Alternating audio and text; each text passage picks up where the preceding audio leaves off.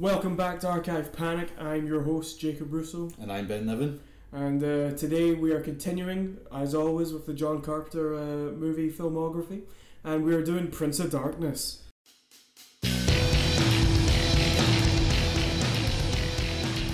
the second in the Apocalypse trilogy. Yep. From John Carpenter, and I'm going to be honest with you, man, besides, with the exception of The Thing, this might be my favourite one so far, man. This is fucking brilliant. It is a good movie. This was your first time seeing this. It was, yeah, and I was not prepared for how off the rails this shit was going to go towards the end, like that. Oh, good lord. I tried to tell you it was a weird one. Yeah, but, like, when you tell me a film's going to be weird, right, it's either going to go one of two ways. It's going to be like Society, where it's like every now and then someone will say some like offhand shit, and then at the end it goes batshit. So sorry, I tell you, like, it's either going to be like every now and then someone will say something that's just like a wee bit offside, you know, like something like that's a weird movie to you, right? Yeah. Or it's going to be perfectly normal up until the last 20 minutes, and then it's going to go batshit insane. That's the two versions of a weird movie, and given the subject matter of most of this movie, I thought it was going to be the former, and it was going to be just that, oh, okay, it's a weird movie because it's like very cerebral. There's a lot of discussion on, like, you know, the nature of existence, how the study of quantum physics and quantum mechanics can alter one's perception of reality, how our understanding of it breaks down when you go to the subatomic level. That's like, okay, this is weird and philosophical, and I'm here for it. And then the devil shows up, and the anti-god, and Jesus was an alien, but we'll get into it. But I've seen this movie a couple of times now. Well, this will be like my third or fourth time. First time I saw this movie was during the pandemic, when we were all locked down. There was a heat wave going on. The height of degeneracy was up. It was a good time. I was in a weird headspace for this movie. It was good. Second time was with it was just with a flatmate who had never seen it before, and she freaked out. It's a good movie. Out of the Apocalypse trilogy, I've seen all three of those movies. You've only seen The Thing and this now. Yes. But out of the three of them, I have still to see the next in the trilogy, which is In the Mouth of Madness. In the Mouth of Madness, yeah. But out of those three movies, like, everybody knows what The Thing is, right? So, but out of these three movies, I would actually say this is the most underappreciated one. There seems to be a massive reappraisal of In the Mouth of Madness in the last couple of years, or the last few years. Maybe a couple is a bit too recent, yeah. Too low, yeah. This one, like, people who really like John Carpenter know about this movie, but I find that not many people know what this movie is in general. Yeah, I feel like that's fair to say. Yeah, it's really good though. More people should watch it. Like, for context, I like to think of myself as somewhat knowledgeable when it comes to horror. Like, I'm not like a fucking movie buff, but I know what I'm talking about for the most part, right? I had never heard of this movie until you had brought it to my attention, and you came to me saying, oh, I want to do this series on this thing, and, you know, we started doing the podcast. But holy fuck, man, I wish I could have seen this earlier. See, if I just saw this at like the height of my like film snob phase, I would have loved this shit, man. I wouldn't have shut the fuck up about it. Yeah, it's fucking great. It's great, it's cerebral, the special effects are fucking incredible. It's got atmosphere for days. It's got Alice Cooper. He doesn't do much in this movie, but but he's there. Yeah. And that's all I need, man. That's all I fucking need. We'll talk about that later, but the atmosphere is great. I think this is my favourite Carpenter soundtrack. I would second that. This is easily, like, Carpenter shines in this. Right from the opening credits, the soundtrack is fucking incredible. It's this awesome mix of your bog standard kind of Carpenter synthy kind of funky soundtrack, but with this element of there's a choir in there. Yeah, with this kind of gothic element in amongst it. And it's a synthetic choir, so it makes it sound weird and otherworldly. It's like a late 80s, early 90s, like a Casio keyboard choir. Yeah, it's like a late 80s, early 90s, like boomer shooter music, you know. The atmospheric ones, or a point and click adventure game music. Yeah, okay, I'll give you that. Yeah. Yeah, this is like clock tower music. Or some Alone in the Dark shit, you know. So. Oh yeah, fuck. Yeah. There's a new movie that or is it a series that they're doing? It's either a music or a series for Alone in the Dark that's coming out, and David Harbour's in it. I know there's a new game coming out. That's what I'm thinking of. David Harbour plays the main guy in it. Oh, alright. And using his likeness for it. Cool. Yeah. The only Alone in the Dark game I played was the oh no, I played two of them. There was one that came out on PS2 which I played, and it was okay. And then there was the PS3 one where you had to like blink and shit. Yeah, I remember that. It was weird. it was pretty bad. But, Yeah, that one was kind of shite. I'm just not big on horror games. I like horror movies, but horror games I can take or leave. But no, let's get into this movie. This movie's fantastic. But basically, so this movie opens up with some highfalutin, some choir music going on. It's great. Did you notice that the opening credits of this like take forever? Because instead of being like but like they take forever for a good reason. Yeah. Instead of like all the other Carpenter movies where it's just a black screen and then like the text, this kind of cuts back and forth between that and what's actually happening in the movie. Yeah, we get some brief character introductions during the opening credits. And the priest dies. And it opens with an old guy. Well, before we even get our opening credits, we open with an old guy dying in bed holding onto a wee box. Which is like kind of which is this movie's like Pandora's box. Like this is the inciting incident. Mm-hmm. Is that this priest has died. We learn that his name is Father Carlton. I didn't catch that. Yeah, Father Carlton. Okay. Which is weird because the deed guy at the start of the film gets a name. One of our main characters, Donald Pleasant, he's never named. He's just referred to as he's credited as priest, and that's it. He never gets named in the entire movie, and he's in the full thing. He's a main character. Would you call this an ensemble movie? Yeah, there isn't really a main character in this so much as this. Yeah, because that's something. It's kind of like The Thing. We said you have main character in Kurt Russell. Yeah. Okay. Well. But this is definitely more of an ensemble movie, and it's more of kind an of hard to precinct. pinpoint. It's more of an assault on Precinct 13. Yeah, and it's kind of hard to pinpoint any one central character. Mm-hmm. Like, yeah, there are some characters that we're introduced to before we meet others, and there are definitely some main characters in there, but there's no one like true protagonist. Yeah. In this movie, it's not. There's not like there isn't a Jack Burton. There isn't a Laurie Strode equivalent. There's. I get the feeling they kind of tried that with what's his name, the Brian. Yeah, mustachioed man, but you know he just does what he does. I feel like it was deliberate to focus on the group because of the nature of because by focusing on the group as opposed to one main character, you're able to experience a lot more of what actually happens. Yeah. Throughout it, as opposed to having to view it through one character's eyes. It gives you kind of an omnipotent view, almost, of everything that's going on, which is, quite fitting considering the subject matter of the film. Yeah, we're introduced to all our characters here. We're not going to go through everything that happens in this little opening sequence, but it's just introducing the characters. So we have Brian, who's our mustachioed blonde man. I've never seen this guy before.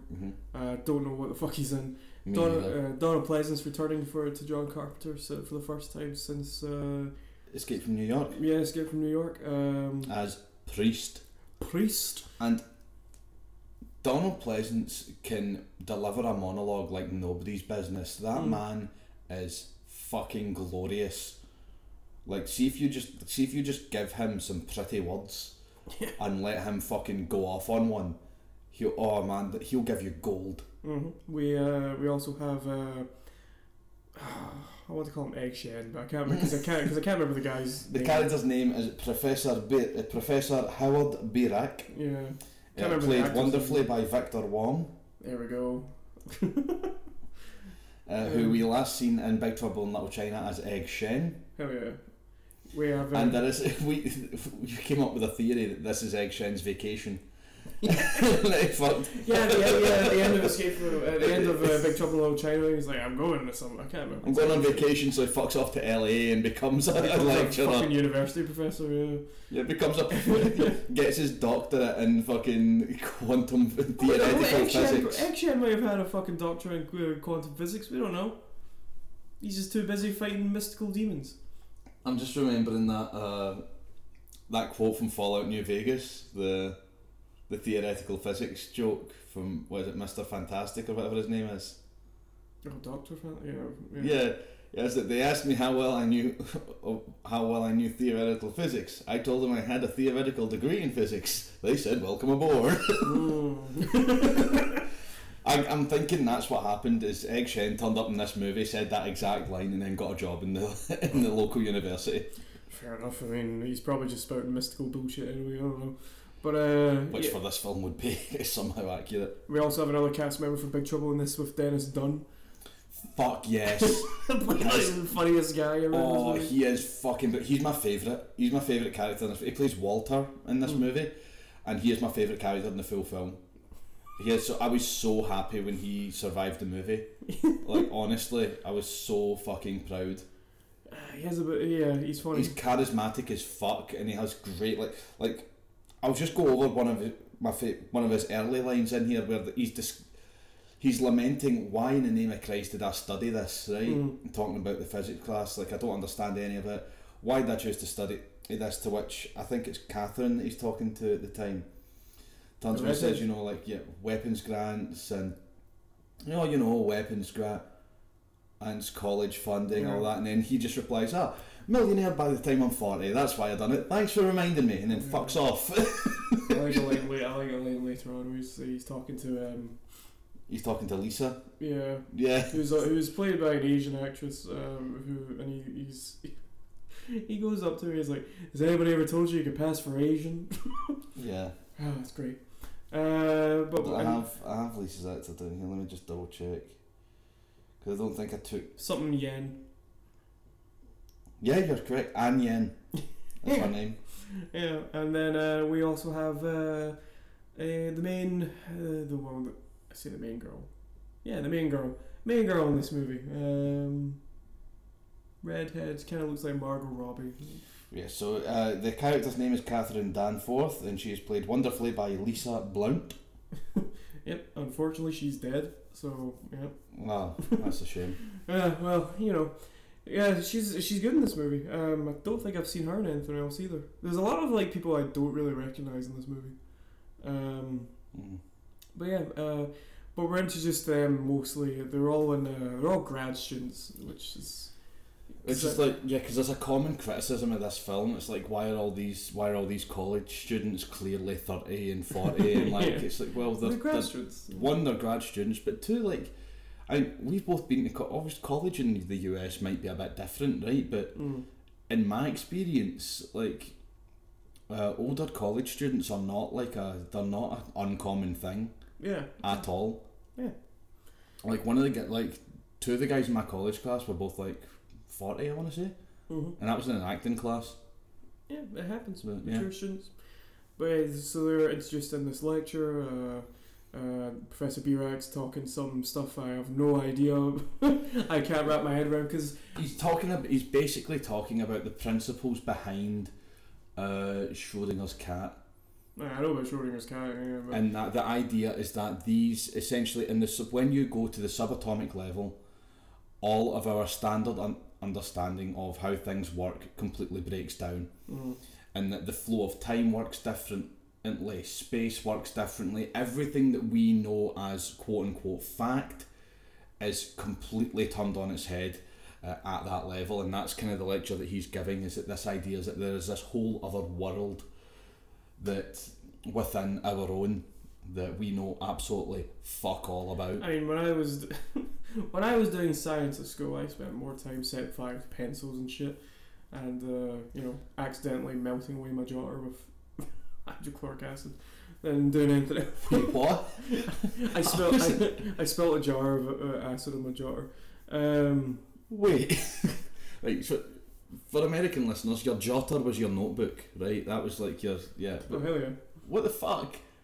When did this happen? I don't remember hearing about this. Second year, I don't know.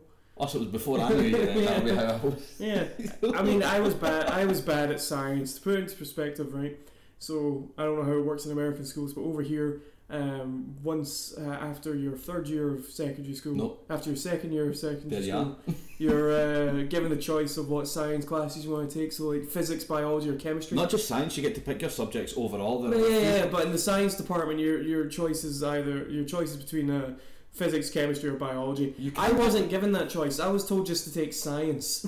I was in the bottom of that shit. So you could also take all three if you wanted to. Yeah, you could have. But who the fuck would have done that? But it would mean sacrificing another subject. So like if you took all three sciences, it means you wouldn't be able to take like music or PE or things like that. Yeah, I wasn't allowed to pick. I was told just to do science, so I was put in with all the. I did chemistry. I liked the classes, but me and the teacher, we just didn't have any. Fuck off. Rapport. I mean, that's I need to give credit where credit's due. That's a Stuart Francis joke. But I mean, I just used to set fire to pencils and whatnot and throw them, and then one of my other. I nearly set fire to the full classroom once. Oh, that's great. Because what we had and on the desks there were like these little gas taps that you plug the Bunsen burners into, and I accidentally turned on the wrong tap. Like the one that wasn't connected to my burner. Jesus. Took the taper to it and the flame did like a line towards the thing and created a flamethrower. And the teacher had to turn the gas off at the mains to stop me from burning the fucking school down. I just used to use a lighter. I never used the taper switch. But yeah, but again, you're a fucking degenerate. and then I also remember one time in biology, we were dissecting pig hearts. Or cow hearts? No. We did. I never done that. Haha. Well, we did. And like the guy I was sitting next to, we had to take turns cutting, and he cut it in a way where it kind of, to me at least, one of the cuts made it look like it had a little mouth. And we were done doing what we were doing, so I stuck two of my fingers in the heart thing, just made it into a little hand puppet. I carved out 2 holes for eyes. You're a fucking psychopath. I carved out 2 holes for eyes and went, what was his name? Nathan. So, hey Nathan, it's me, Heart Boy. He laughed. So why didn't you call him Harry Hart? Because I was a fucking idiot. I don't know. But yeah, but basically the point I'm trying to prove is I don't get science. I know what happens and I accept it, but I don't get it. Right? So. It's fucking beautiful. I know what happens and I accept it, but I'll be fucked if I can understand it.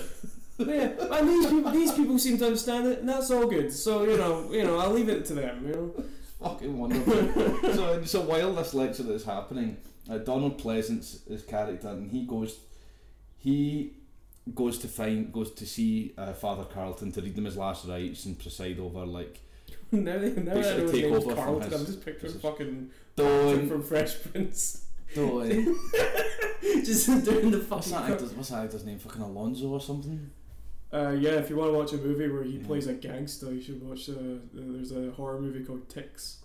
Oh. Where he threatens to kill Seth Green. That's not part of the movie, he just done that. But no, I'm just picturing. He was just in a room with Seth Green for 5 minutes too long and was just like, you know what, you prick. I'm just picturing Father Carlton just doing the Carlton dance weekly on his bed as he's dying. Donald Pleasance just reading him his last rites, be like, some sick moves. It's not unusual. It's not unusual to be loved by anyone. That's a good Donald Pleasance impression. I was basically doing a Halloween 6. Yeah. I'm not dead. Well, yeah, so. My grandson keeps saying yeet. I don't know what it means. He scares me. He's gonna. How did we derail this so fucking quickly? Not even half an hour into it, right? Right. Anyway, fuck you, my boy. I've done a Pleasance and Lance Henriksen actually done a movie together. Don't know. If it did, you would need to like crank the volume up to max to hear a word that either of them were fucking saying. But yeah, so Donald Pleasance is reading the last rites. He's reading the last rites and he's going through Carlton's notes, which is see this entire scene where he's going through like Carlton's notes and like journals and all that. I swear to fuck, this is ripped straight out of Lovecraft's Necronomicon, like any one of his stories, right? Like this scene exists. The Apocalypse trilogy is basically Carpenter doing Lovecraft, so you know. In the earth. I don't think Lovecraft would have done that. He was very. He was very conservative. Yeah, let's put it mildly. He was a racist cunt, and I'm glad he's dead. He wouldn't be dead anyway. He's like 100. but yeah, I mean, this is Carpenter. The Apocalypse trilogy is basically Carpenter doing this is his take on Lovecraft type stories. Yeah, the thing being the beginning of that, and then this obviously. In the Mouth of Madness makes it a bit more fucking clear because it is just straight up Lovecraft. Yeah, with a mix of like Stephen King in there.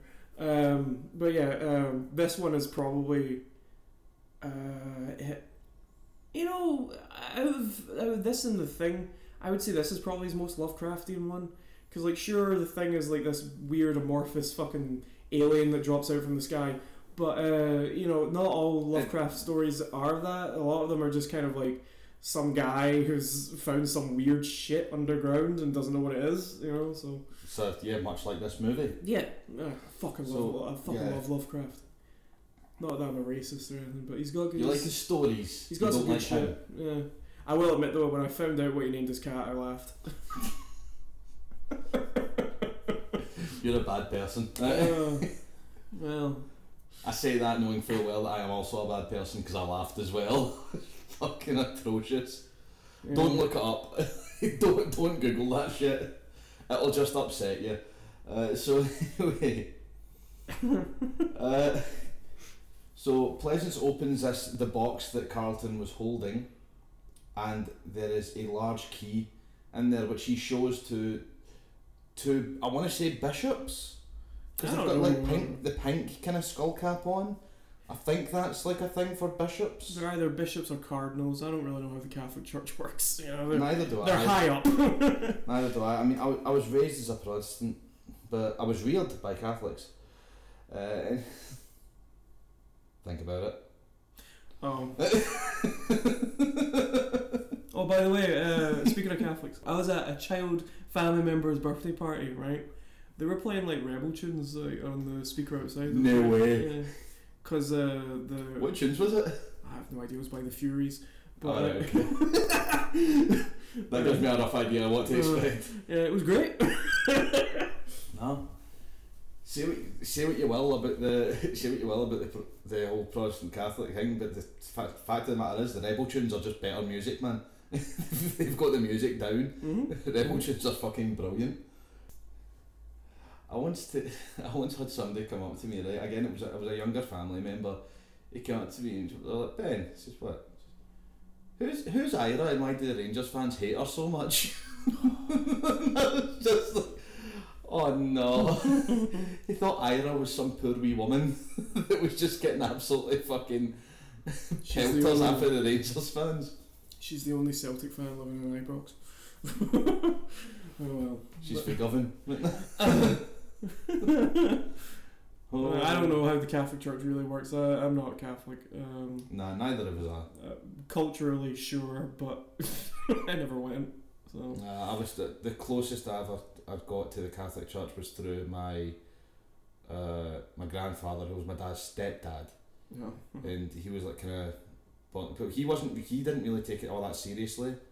His sister did, and he had a kind of mixture of like a Catholic / humanist funeral. Fair enough. All that means basically is we had it was a bog standard funeral, but then some cunt came about with incense for a little bit and just fucking went, hey. My dad's side of the family are all Italian Catholics, and then my sister married into a family of Irish Catholics, so there's a lot of them. So Catholicism squared. So I'm not actually sure what my mom's side is. I don't know if they were Catholics or not, but whatever. I know they're. I mean, yeah. Anyway, I don't know how the Catholic Church works. But is this where Donald Pleasance essentially sends his nun emissary to Professor Burak. Yeah, so Pleasance writes a letter to Professor Burak at the Doppler Institute of Physics. He claims to have discovered something incredibly important to his research, and the letter is delivered by a nun, which is weird because I thought he would just post that shit. Nope. He gives it to a nun and she delivers it to him personally. Have you ever seen a nun? Like in real life? No, I haven't. Oh, right. They used to hang about in the forge quite a lot. Charity. Oh, yeah. They used to hang about in the forge It quite a lot. was the way you said that. It was like... They're just standing at the side having fags and shit. You know, but no, they had like... Tagging the wall. No, they had collection boxes. There was a couple of... JC was here. JC will be here. No, there used to be a couple of... Lucifer is a slag.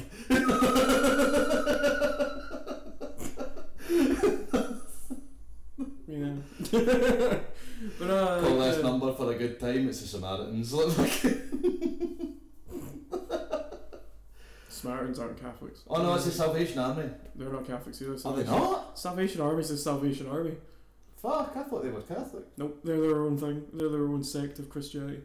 I did not know that. But no, so there used to be a bunch of what are they called? Not monasteries. That's where monks live. Oh fuck! I know what you're talking about as well. Convents. That's it. There used to be a couple of convents down where I used to stay. So mad. yeah, but no. So yeah. Aye, so the two meet up to discuss the priest's findings. We then do a quick cut to Brian sitting watching the telly, and his TV is covered in bugs, and it's fucking creepy. Yeah, how do you fucking not hear those?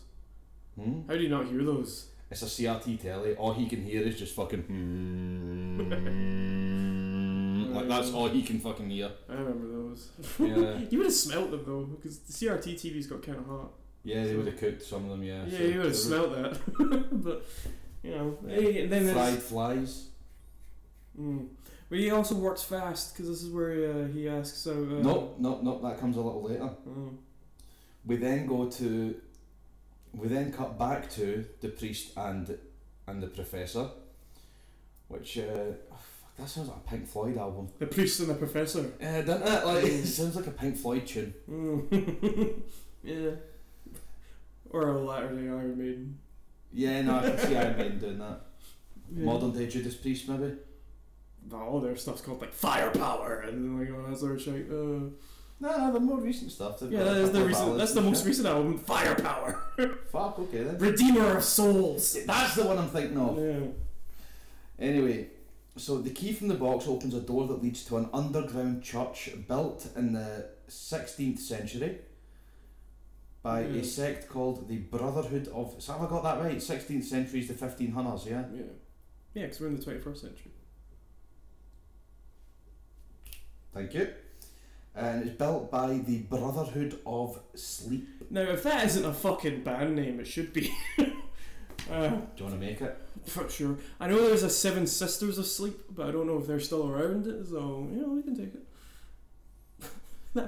That band broke up because their guitarist was found out to have a bunch of CP on his computer, and then the rest of the band were just kind of like, fuck that, we're just done. So... I mean, yeah, that's a fair response to that happening. I mean, come on, man, you can't really... They could have just they could have kicked him out and then got somebody else, but instead they were like, nah, fuck that. Nah, we're done. We're done. That's no, I'm not dealing with that anymore. See, Man of War, you could have done that, but nah. Fuck's sake.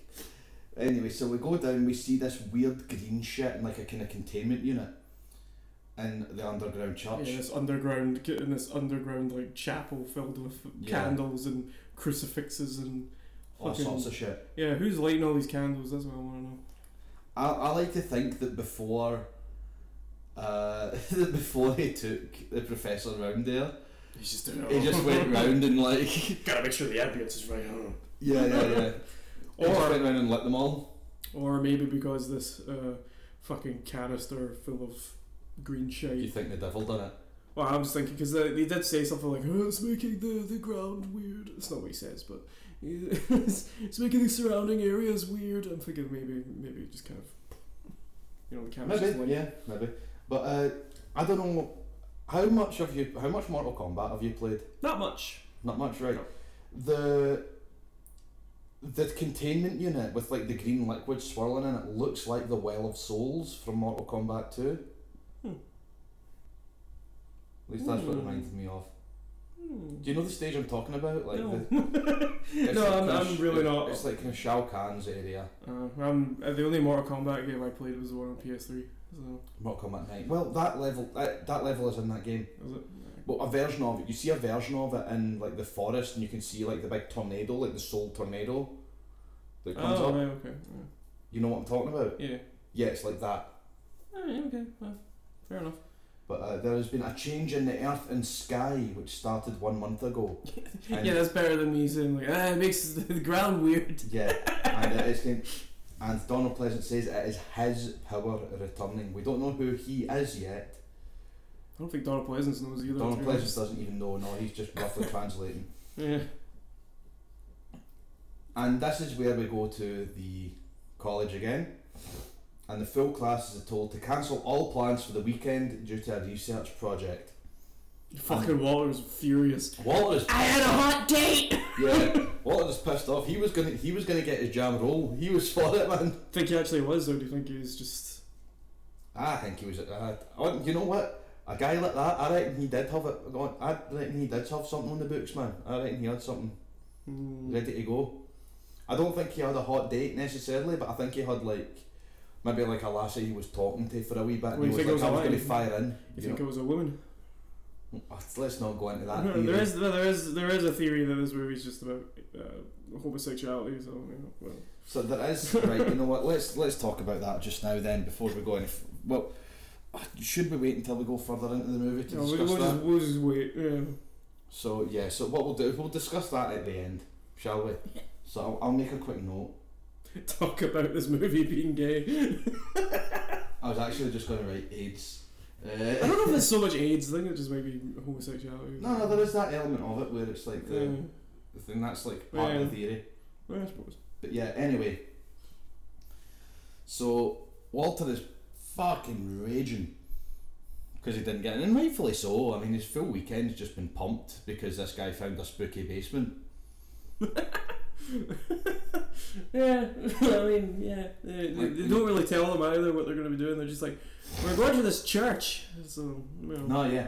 So Brian Marsh, played by an actor by the name of Jameson Parker, is kind of creepy to begin with when he's trying to chat up Catherine Danforth. And Catherine calls him out and says that he's being kind of sexist and shite. I'm an avowed sexist. He says, I'm a confirmed sexist and proud of it. He's joking though. But, you know. He's partially joking, but also like that's not a good line, brother. That's kind of fucked. No. How the fuck did that line work? You're a fucking weirdo, man.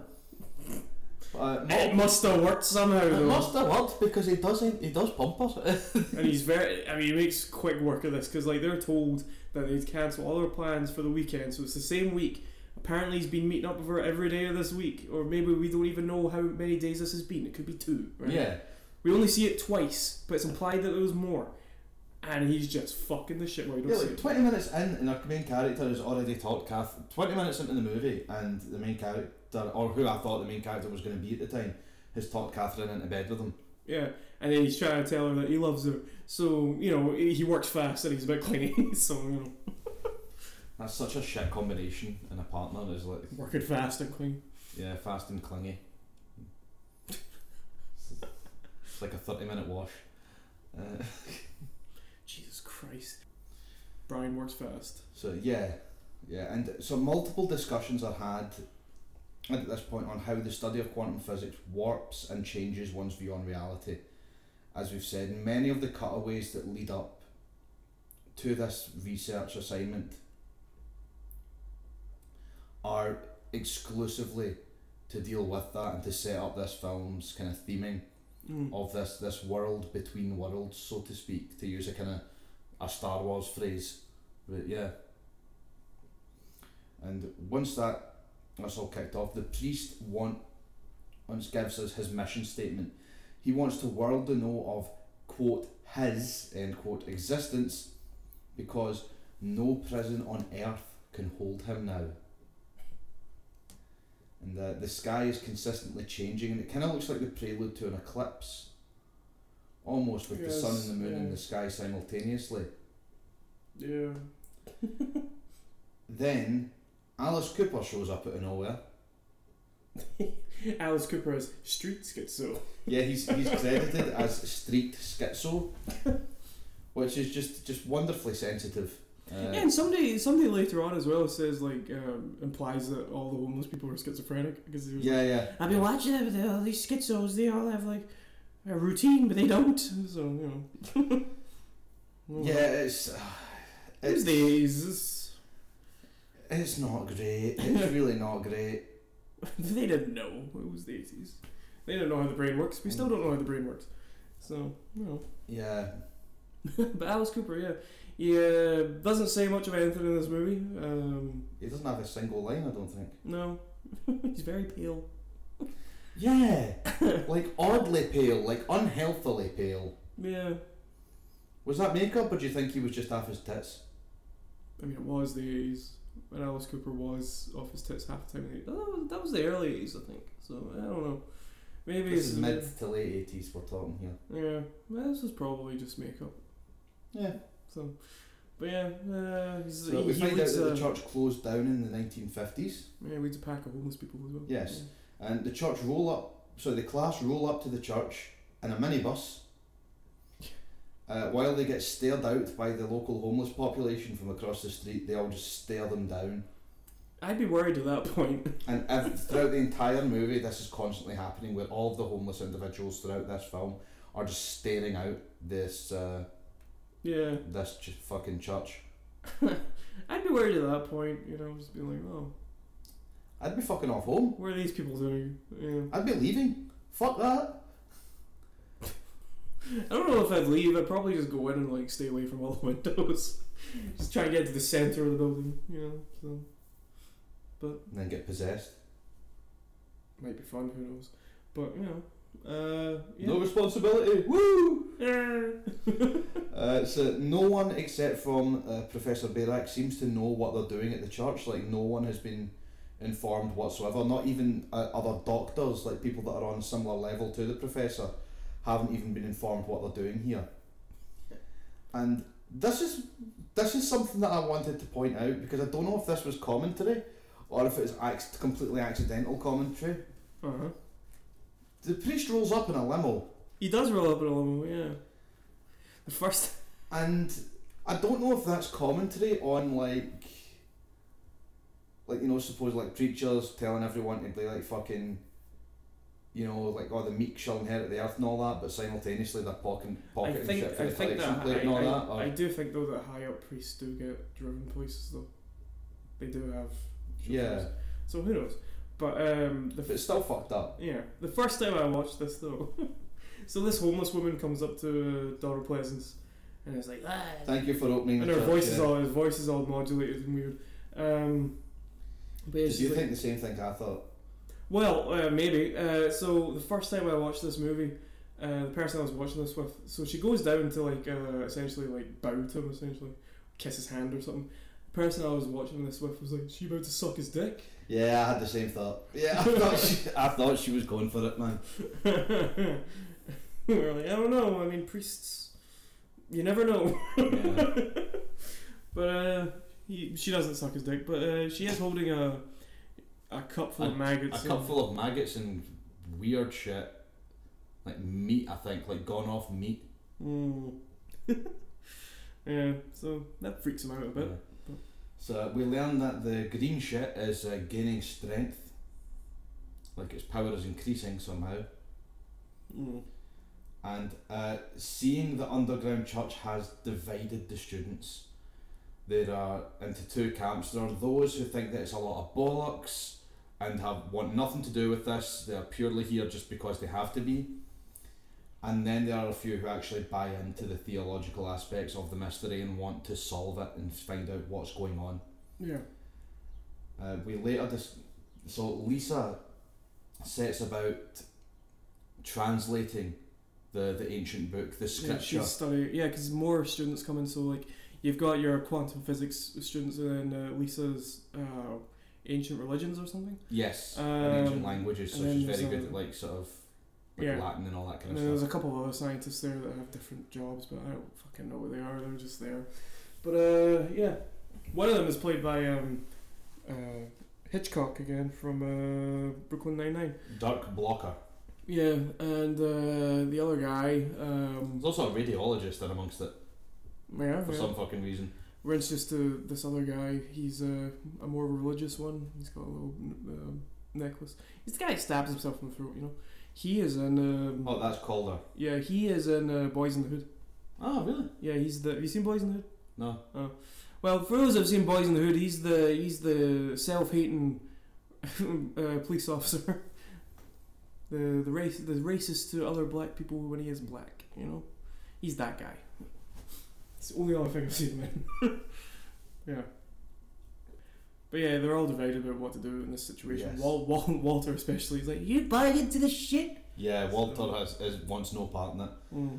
But through translating the book, they discover that it contains differential equations, which the book was written roughly around about the same time as the church was built, so we're talking like 16th, 17th century. No, I think they said something like the book. Oh no, the book's much older. You're thinking of the containment unit. No, the book's older. Oh no, the book is older. Yeah, the book's because they have because they said it was written in like the languages of it are like written in Latin and Coptic, and then there's like is it Aramaic? I can't remember. There's written in some stuff. But so the book is like eons old, almost. A few thousand, yeah. Lovecraft, you know, and the text in it has been like the text in it has been written over, and the book the original text contains differential equations which wouldn't be invented until centuries later. Yeah. And the church is also slowly getting covered in worms. Yeah. Like there's a window that just every now and then we cut back to, and there's just more worms on it. And so Lisa, again, translating the book as much as they can, we get the following passage. And the Prince of Darkness was himself sealed, that old life called the devil and Satan, which deceiveth the whole world. I mean, I know it's not the Bible, but the Bible does have verses in it like that. The Bible has some hardcore shit in it. I mean, killed him with a jawbone and all that. You're like, there's that, but then there's also like the Book of Revelations, which is where you get like fucking Leviathan and the 4 horsemen of the apocalypse and all that shit. And you're just sitting there like, okay, cool. So we discover now that the containment apparatus can only be opened from the inside. Who thought that was a good idea? Fuck knows, man.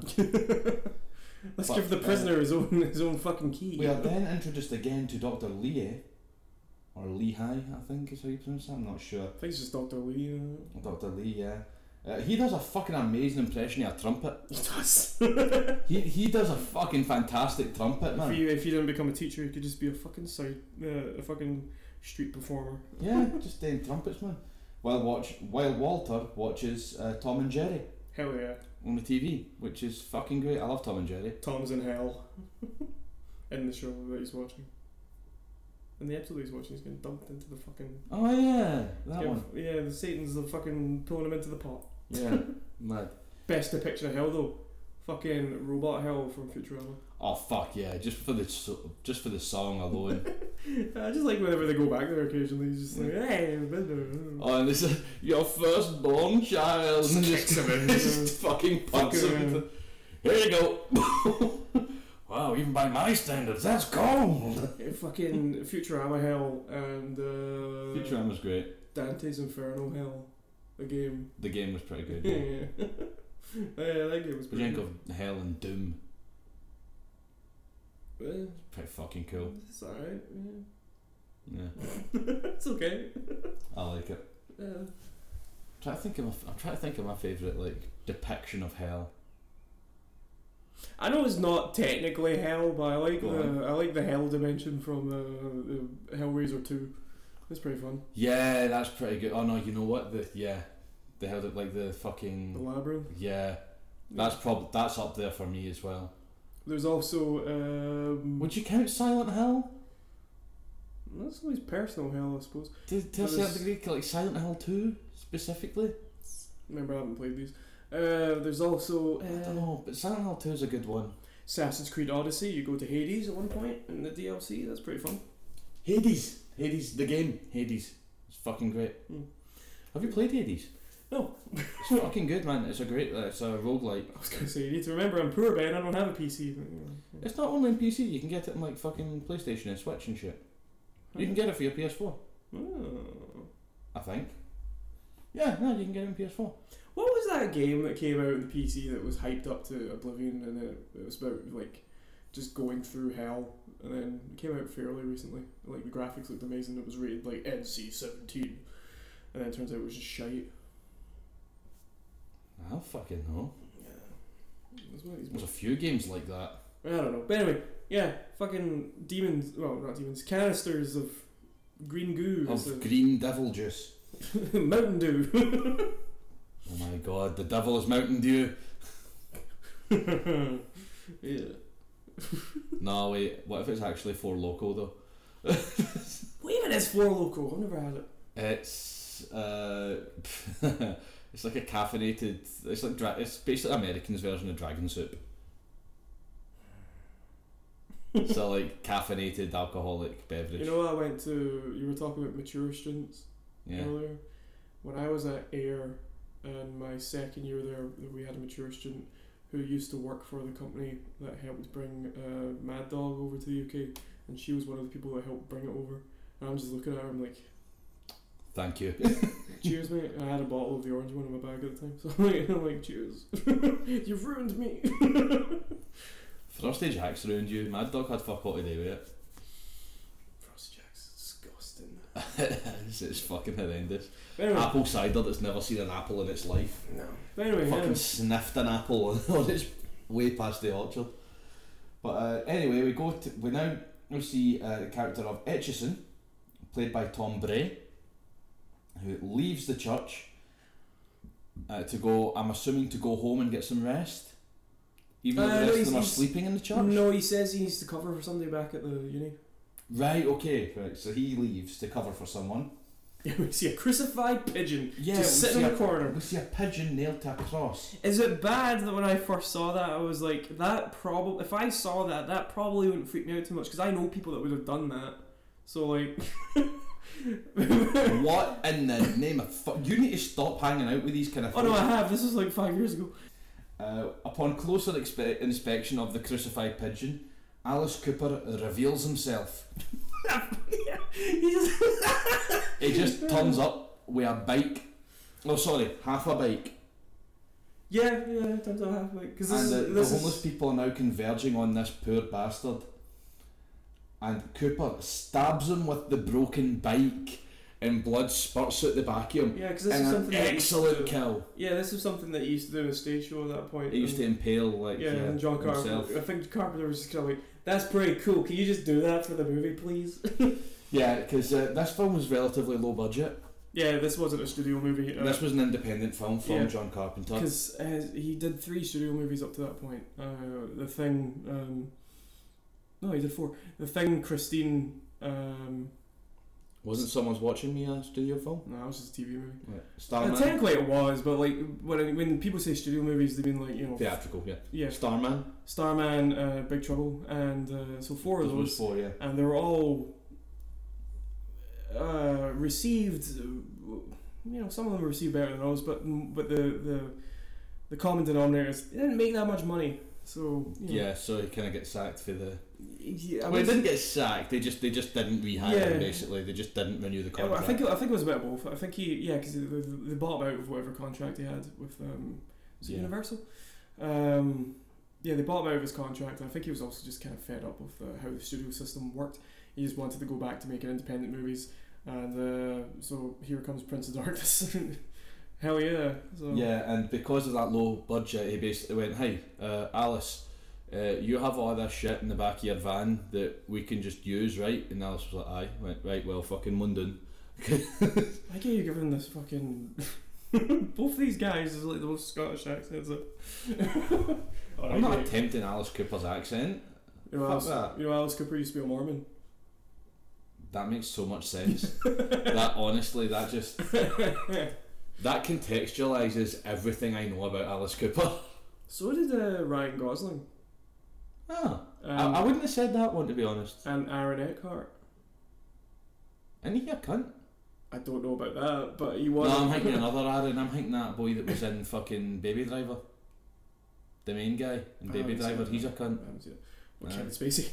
No, the main guy in it. The guy that plays Baby. Alright, well... he's a wee cunt. I haven't seen it. But no, Aaron Eckhart was a Mormon. He served a mission and everything.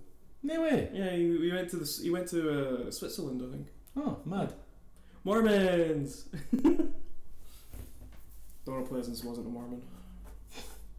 He's just English.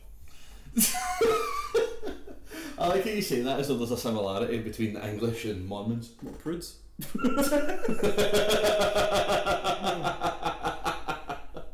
I don't know if Donald Pleasance was a prude. He might have been like the kinkiest bastard ever. I don't know. Oh, you know that guy had fucking like handcuffs and shit. Oh, Sheila, tie me up. Peg me. Simmer down. Wear that Michael Myers mask. No, too far. Because you know there's some fucking woman out there that are into that shit. You ken that? Because mind that when the new films came out, there were cunts like proper thirsting after Michael Myers. Yeah, women thirsting after real serial killers as well. I mean, it doesn't make that's a bit more fucked. I don't mind. Like, if you're going to thirst after a fictional character, sure, more power to you. Have you seen those old Tumblr pages of women thirsting after the Columbine shows? Yeah, what the fuck was that about, man? You still get them. Wait, seriously? They still cut about? Yeah. Fucking hell. I could have saved them. I could have changed them. They could have. They were just fucked. By the way, I have played it. Have I played it? No, I might have played a recreation of it. I don't think it was the original one. They used to make Doom maps. Yeah, they did. Yeah. Yeah, I played a recreation of one of them once. Was it alright?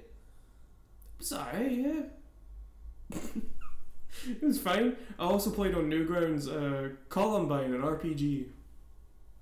God damn it, man. It was made in protest about Columbine. Oh, okay, so it wasn't like fucked up. It was No. like, oh, okay, that's. I mean, it was, but you know, it was. But it was like a raise awareness kind of fucked up as opposed to a. This was made by a school shooter kind of fucked up. Yeah, it wasn't made by a school shooter. It was just made by somebody afterwards. But yeah, that's fucking mad. It gets really weird. Anyway, so there is now some kind of life form is slowly taking shape within the containment chamber. You don't really see that though. You just kind of see swirling shit. Yeah, but we're told that anyway. Yeah. We're then reintroduced to Susan, played by Anne Howard, and she has been carbon dating the corrosion on the lid of the containment unit. So not even the containment unit itself, specifically the corrosion on it. Mm-hmm. And it's upwards of 7 million years old. Hell yeah. And what's happening now is we can see that there is this liquid that is within the containing unit is leaking out of the lid, but it's dripping upwards onto the ceiling, creating this pool of green liquid. Mm-hmm. And then this is when the movie gets all ancient aliens on us and tells us that Christ was of extraterrestrial ancestry. Yeah, it's kind of a mix of ancient aliens and the whole I can never remember the actual name for it, but it's the whole theory that, you know, humankind's been around a lot longer than we think it has. Kind of like the whole thing from Assassin's Creed, you know. Yeah. You've got like, what were those fuckers called? The Isu. Yeah, those. Yeah. So anyway, this is where we get that theory that Christ was an extraterrestrial ancestry, but somewhat human adjacent or humanoid. He's an alien human hybrid. Yes. The X-Files are all over this shit. Too right. Yeah. But the drips from the lid start becoming a steady stream. At which point then... Giant puddle on the roof. There's a giant puddle on the roof, and the puddle shoots out a stream of liquid right into Susan's face and open mouth. Now when I first saw this bit, right, I thought that was acid and she was going to die. And it was going to be like a fucking, you know, like Seed of Chucky, fucking... what's his name, John Waters kind of death, where it's just like fucked up. Yeah, She had the same reaction that a flatmate of mine had when we put vodka into a super soaker. You did what? We put vodka into a super soaker. Why? Felt like a good idea at the time. And it was. It doesn't sound like it was. I mean, no, It sounds like you nearly killed your flatmate. No, I went directly down the throat, so you know. So, you know, burning and all that shit. She came back for round 2, it was fine.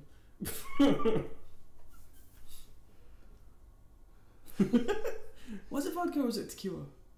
It better not have been tequila. It might have been that Sierra, it was the clear tequila, so it was shite tequila. So, Fucking hell. yeah. Anyway, this is where we get a beautiful monologue from Donald Pleasance, talking on the whole the nature of everything that's been happening thus far, his findings, and like what he thinks is going on, and the sort of theological aspects of everything, and how it relates to the church, and you know, his dissatisfaction with the church's inactivity on this matter, and all this kind of stuff, and it is fucking glorious. I don't know what your thoughts on it are, but fuck me, I love this monologue. He's doing a good job, yeah. I mean, subject matter, yeah, sure. I get it. But Donald Pleasance can make anything sound good, though. Most True. of the time. True, he can, yeah. Most of the time. No, every now and then he'll just go batshit crazy, and like in the Michael, I shot him 6 times. Yeah. Well, even when he goes batshit crazy, he's still entertaining to watch. Yeah, but no, this one, yeah, I could see Donald Pleasance being a priest, you know. Yeah. A weird priest, but a priest, you know. And I mean, yeah, he talks about how he just says the church, but he talks about how like they lied. It was to make like Satan just kind of like a spiritual being, you know. So. Yeah. So rather than it being like a scientific fact that Satan exists, the church instead, like he goes on how we're salesmen, and we just all we done was peddle our product to those that didn't have it yet. Yeah. And I thought that was a cold as fuck line. I don't in think relation John to Carter. the church, man. That was. I don't think John Carter likes religion very much. Whatever makes you say a thing like that?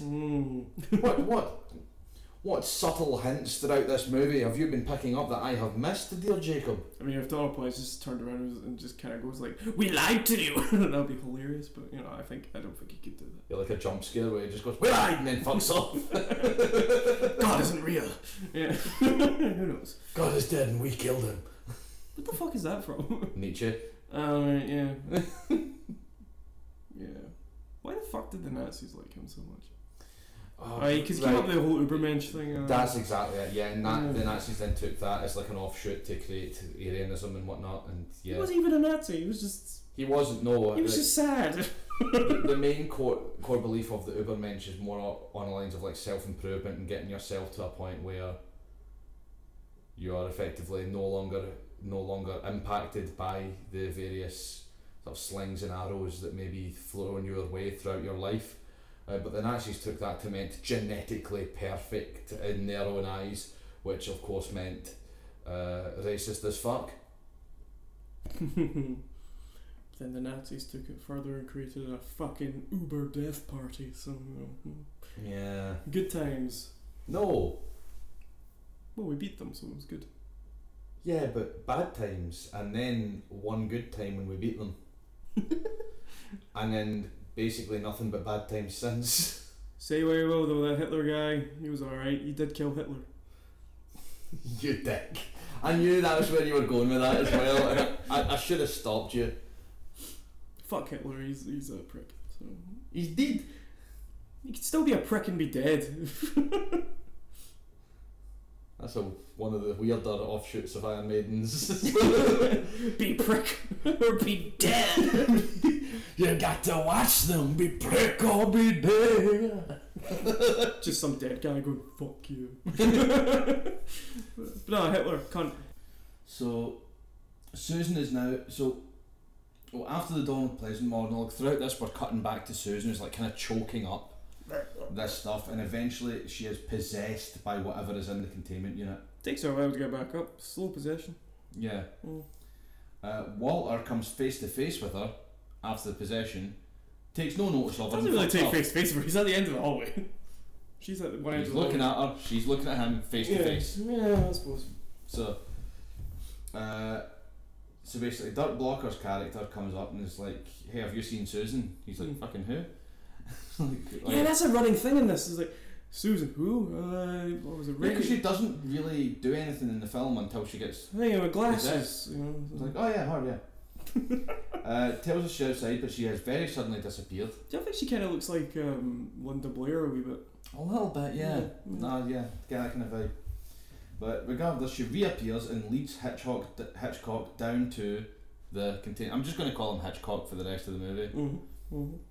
To the containment unit, while Brian theorises that there is more to this creature that is reaching out, changing people, moving objects by thought. Yeah. The professor, in his infinite wisdom, tells him, keep that shit to yourself. Okay. He's just like, what the fuck? And we researching this show? No, shut the fuck up. Shut the fuck up. We need atmosphere in this place. We need a good atmosphere in this place. See him doing the fucking trumpet? He's making good atmosphere. You're a downer. Fuck off. Yeah.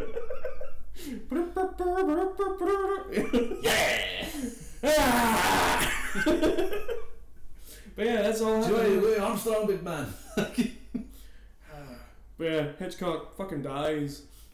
Yeah, you know, Susan kills the fuck out of him. It's kind of funny though. He's like Hitchcock finds Susan's glasses on the floor of the underchurch. Yeah, and he's looking at this while machine. Scientific apparatus beeps menacingly. Yeah, it beeps faster as she gets closer to him. And snaps his fucking neck. Yeah, he does the whole thing where he's kind of like, something's behind me. Yeah, and goes to look at her, and as he's looking, she just fucking cracks him. And it's brutal, man. Like, it's fucking, oh man. It really, like, this kill more than any other proper gave me like the heebie-jeebies when it happened, man. I was like, fucking, oh. I still think the best night break I've ever seen was in Showdown in Little Tokyo, but Did I ever see it? No, it's great. Guy does it to himself. Isn't that like impossible? I have no idea. Go on, try it. No. Imagine if you did and then this podcast just ends. Like you cracking successfully actually do it, and it's just like all you can hear is like a half second of me screaming, then the audio cuts, but it still gets put on Spotify anyway because we need the viewership. Yeah, it's like a shite creepypasta. Yeah. It's like a great creepypasta. Is there such a thing? I don't know. Yeah. Some creepypastas abandoned by Disney. That was fucking great, yeah. But anyway. I quite liked there was that Mad Legend of Zelda one. What, Ben drowned? Yeah. That was pretty cool. It went on too long. Yeah, we'll give you kept that. Going. Yeah.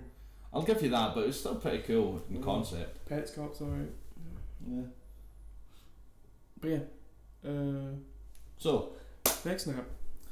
Yeah, it's fucking great. So after this, Donald Pleasant laments that the church didn't intervene sooner. He's kind of starting to lose it a little bit. He's shouting at Birak about it as if it was his fault. Yeah. He's just sitting there, it's like, I'm just a fucking scientist, bro. Yeah, and then Frank comes in, voices his disbelief of the whole situation, and is immediately left outside on his own. Yeah, they're having an argument outside in the car park. Yeah.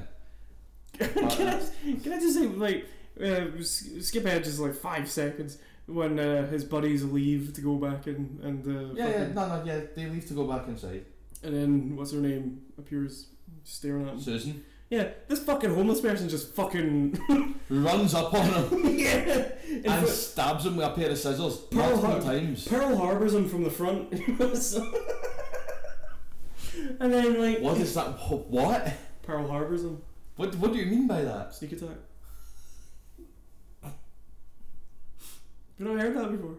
No. It's an old wrestling term. I don't think that can be traced back to wrestling. I think no, it goes a little farther than that, mate. I know. I've only ever heard it in wrestling. Like, there's a story of there's a story about when ECW went to Japan to do some shows in Japan. They were talking to like the head of FMW, which is like the Japanese equivalent of ECW. Yeah.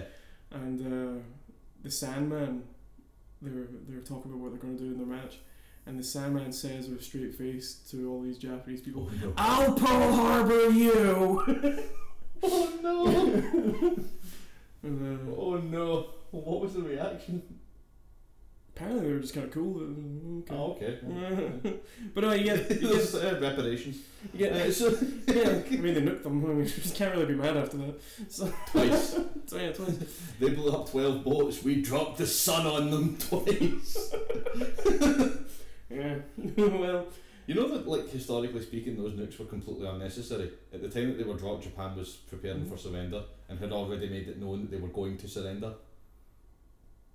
it's cool visual though. Oh yeah, and Oppenheimer. Yeah. The Oppenheimer movie's going to be fucking lit, but yeah. You just watch these signs. It's like, oh, Japan's going to surrender anyway, but we made it. I mean, we have this thing here, you know, and I mean, if we don't do it, The plane's already fueled up. yeah, it's like at this point, it's almost as though we've already done it. So like, let's just go through with it, man. Like, let's. Just But yeah, so you get Pearl Harbor from the front. How you didn't see this person coming, I don't know. It was dark. And instead of like every other Carpenter movie where you just get like one stab and then it cuts away, Oh no, stabs in the neck, yeah, he gets fucked. and then gets stabbed in the face a few times as well. Yeah. And he's just, yeah, it's almost reminiscent of Psycho in that it keeps cutting to like the hand holding the scissors as it brings down. I felt that was kind of like I a. think this has the most blood in any Carpenter movie so far. Apart from The Thing. Yeah, okay, yeah, remember the thing. Apart from The Thing. Because like, Fuck me. when the guy gets stabbed with the bike, you see like all the streams coming out of his back and then there's blood coming out of his mouth. And this guy, he just gets fucked. So, you know. Yeah. He gets fucking destroyed, man. Then later on, when the guy stabs himself in the neck. See, like, by the way, see Susan's mad, like, stare at him. Isn't that just fucking Invasion of the Body Snatchers? Like the fucking thing. A little bit, yeah. She doesn't point at him though. She does when she sends the roaches out. Does she? She fucking points at him, yeah. Oh, okay. Well, maybe. Yeah. Like, it's fully the Invasion of the Body Snatchers. But anyway, the roaches then begin to crawl over Frank. Yeah, they're crawling over before he gets stabbed. That's Then why he he doesn't. gets stabbed. That's why he doesn't see them. He's more. He's staring at the roaches. Uh. We then see another passage that has been deciphered from the book. Be you not deceived of his purpose, for one will be chosen. Hell yeah. At this point, the bugs begin to devour Frank's corpse, and we see a severed hand next to him. He got his hand cut off. Yeah. Walter intercepts a dream broadcast of some kind. Like, we hear this, and this recurs later on in the movie as well. Yeah, they kind of come to the conclusion that it's been sent from the future. Yeah, through like a tachyon signal, basically. And these look really cool. tachyons are a real thing. Yeah, I know. They're basically particles that travel faster than light. Hey man, I've heard the term in Star Trek, so I'm assuming it's real. But I mean, yeah, these dream sequences are pretty cool. They're pretty fucking. They're pretty trippy. I like them. Yeah, it's like found footage stuff. Yeah, was it shot on video? So what they did was they shot this footage on VHS, and then they filmed. So then they would play the VHS tape on a TV, like a CRT TV. Oh, and then they filmed the TV with actual film. That's fucking cool. To make I like it look that. really weird. Then there's this figure. The figure's in the.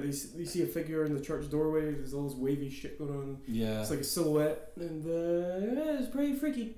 And this voice going like, "We intercepted from the year 199." You're like, what the fuck? So, yeah, it's good shit. Yeah. So at this point, Burak wakes up. Is it Burak? I guess that. Yeah. At this point. Walter first, and then Burak gets the same dream later. Oh yeah, because they need to. Yeah, because they wake up Walter because they need to find possessed girl and. Yeah. So we then see Lisa is taking herself to bed because she's fucking shattered. It knocks on the door. She's like, "Put your clothes on. I'm coming in." Yeah. And She's we then considerate. no, that was Kelly. That's later. Oh.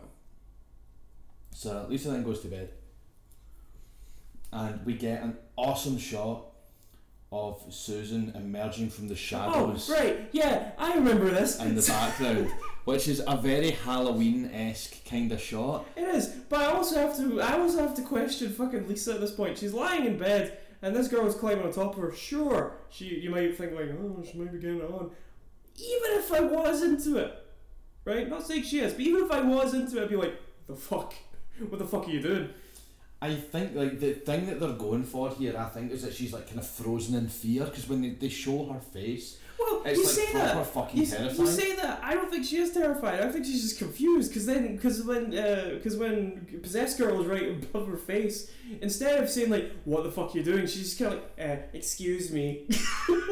You know, yeah, so I don't know about terrified. I think she's just kind of like, what the fuck is happening here? Yeah, and then we get a lovely jump scare as she fucking spews in her face. It's great. She throws up the green liquid, and Lisa is the next on our list to be possessed. We then get another scene with Walter, and with Professor Birack and the priest discussing dreams. Yeah, and he has we find out that anyone in close proximity to the Brotherhood of Sleep will have the same dream. And it is this dream of the individual, this is a broadcast and all that kind of stuff. The dream that we first saw through Walter and then again through Professor Birack. Guarantee that fucking narration that's going through the dreams is an intro to some metal song somewhere. 100%. Probably death metal.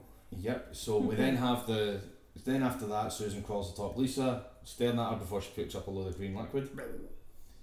Brian and Walter go looking for Frank, and they just barely miss Hitchcock's corpse while they're looking for him. Where's their peripheral vision, man? Well, he's actually behind like a bunch of the equipment, so they can't see him. He wouldn't be in the peripheral. Do you know what's the worst bit of peripheral vision like in a movie? Go on. So I rewatched the fucking Roland Emmerich Godzilla movie a couple of nights ago. What? The Godzilla movie from the 90s. Oh yeah. Roland Emmerich. That piece of shit. Yeah. So there's a bit where like they're looking for Godzilla. Godzilla's disappeared, right? And there's these two soldiers in some tunnel underneath the ground. And, I remember the scene. They're like, oh, there's nothing here. We need to go. One of the soldiers is looking directly at it, and the thing's fucking huge. His eye opens up, but nobody sees this. Yeah. By the way, that movie, I will say this though, right? With that Godzilla movie, that opening scene on the where there's the boat, the ship out in the sea. Yeah, that's a great scene. Pretty fucking good. That's a great scene. It's just a shame the rest of the movie has bollocks. Also has one of the villain henchmen from Big Trouble in Little China. Yeah. There you go. It also has like a good chunk of the cast of The Simpsons in it. 3 of them. Yeah. Yeah, 3 of them. Yeah. Yeah, but those 3 are like. Yeah, you've got Bart, you've got the guy, you've got Hank Azaria, Apu, and Mo and Chief Wiggum and pretty much. And then we've got Dan Castanella who plays Homer. No. Yeah. No. Dan's in it. No. Who else is in it then? Harry Shearer. Oh, that's what I'm thinking of. Yeah, who plays Skinner. Kent Brockman. Kent Brockman. Dan Castanella isn't in this movie. Yeah. What movie am I thinking of then? He's in something that I watched recently. Some Parks and Rec. That may be it. Oh, I remember. Anyway, so earlier on in the movie, we saw Kelly reveals that she has a weird bruise forming on her arm. Yeah, she has the fucking blue oyster cult symbol growing on her arm. Not yet. And the bruise is slowly getting worse, but now there's like a weird symbol on it, and that's when it's like the blue oyster cult thing. You see how she gets the bruise as well. It's when they first show the. Do you? Yeah, the canister. She backs away and she hits her arm off. Oh, she hits her arm off the canister? No, she hits her arm off a machine. Oh wow, okay. Yeah. Mad. But Kelly goes off to get some sleep prior to a meeting in the lab. Put your clothes on, I'm coming in. Yep. Consider it. I like it. Yeah, good. Who's fucking though? Who in their right mind is fucking during all this? I have no idea, but it's an 80s movie in the horror genre. No one in their right mind is cast in these movies. It's all fucking mental sex crazed maniacs. I mean, there's only like one bit of fucking in this movie, and it's right at the beginning. You can see it, yeah. Yeah, you don't see shit. It's weird. For this genre, that's strange. Is there much fucking anyway in John Carpenter movies? Oh well, Halloween, I suppose. Yeah. Halloween, there's a lot. Is there? Not in Christine. None in Big Trouble. No. I mean, I was going to say Escape from New York, but I don't really know if that counts. But no, man. No. That doesn't count. No, it doesn't. No, there isn't really any fucking John Carpenter movies. No, not really. He's a sexless man. Well, he's not. The fuck? He's got kids. Yeah, he's very clearly not. He also married Adrienne Barbeau, so I don't know how you could be sexless with Adrienne Barbeau. For fuck's sake. Anyway. So Lisa is now fully possessed as she types furiously at the computer. This is where she has her shining moment. I live. Calder tries to get her attention and she's typing the same phrase repeatedly. I live. I live. She stops typing when Calder gets close enough to see what she's typing and begins typing something new. I'm going to read this word for word because it's fucking brilliant. Yeah. You will not be saved by the Holy Ghost. Mm-hmm. You will not be saved by the god Plutonium. In fact, and then this last bit is in all caps, you will not be saved. Calder freaks out. Susan then enters the room. Calder's fucking dead. There's no two ways about it. This guy's fucked. Yep. So they're discussing. They then cut to the main group in the middle of this scene, and we get one of my favourite lines from Walter. They're discussing, it's like, we should just somebody says we should just pour concrete over this entire building and be done with it. To which Walter replies, a building this size, I say we launch the fucker into space. Yeah. I like the way he thinks. It's like that whole bit from Aliens. I say we nuke the site from orbit. Yeah. So. Space Satan. Space Satan. Yeah. So Calder has been knocked out, at which point Susan goes down and kisses him.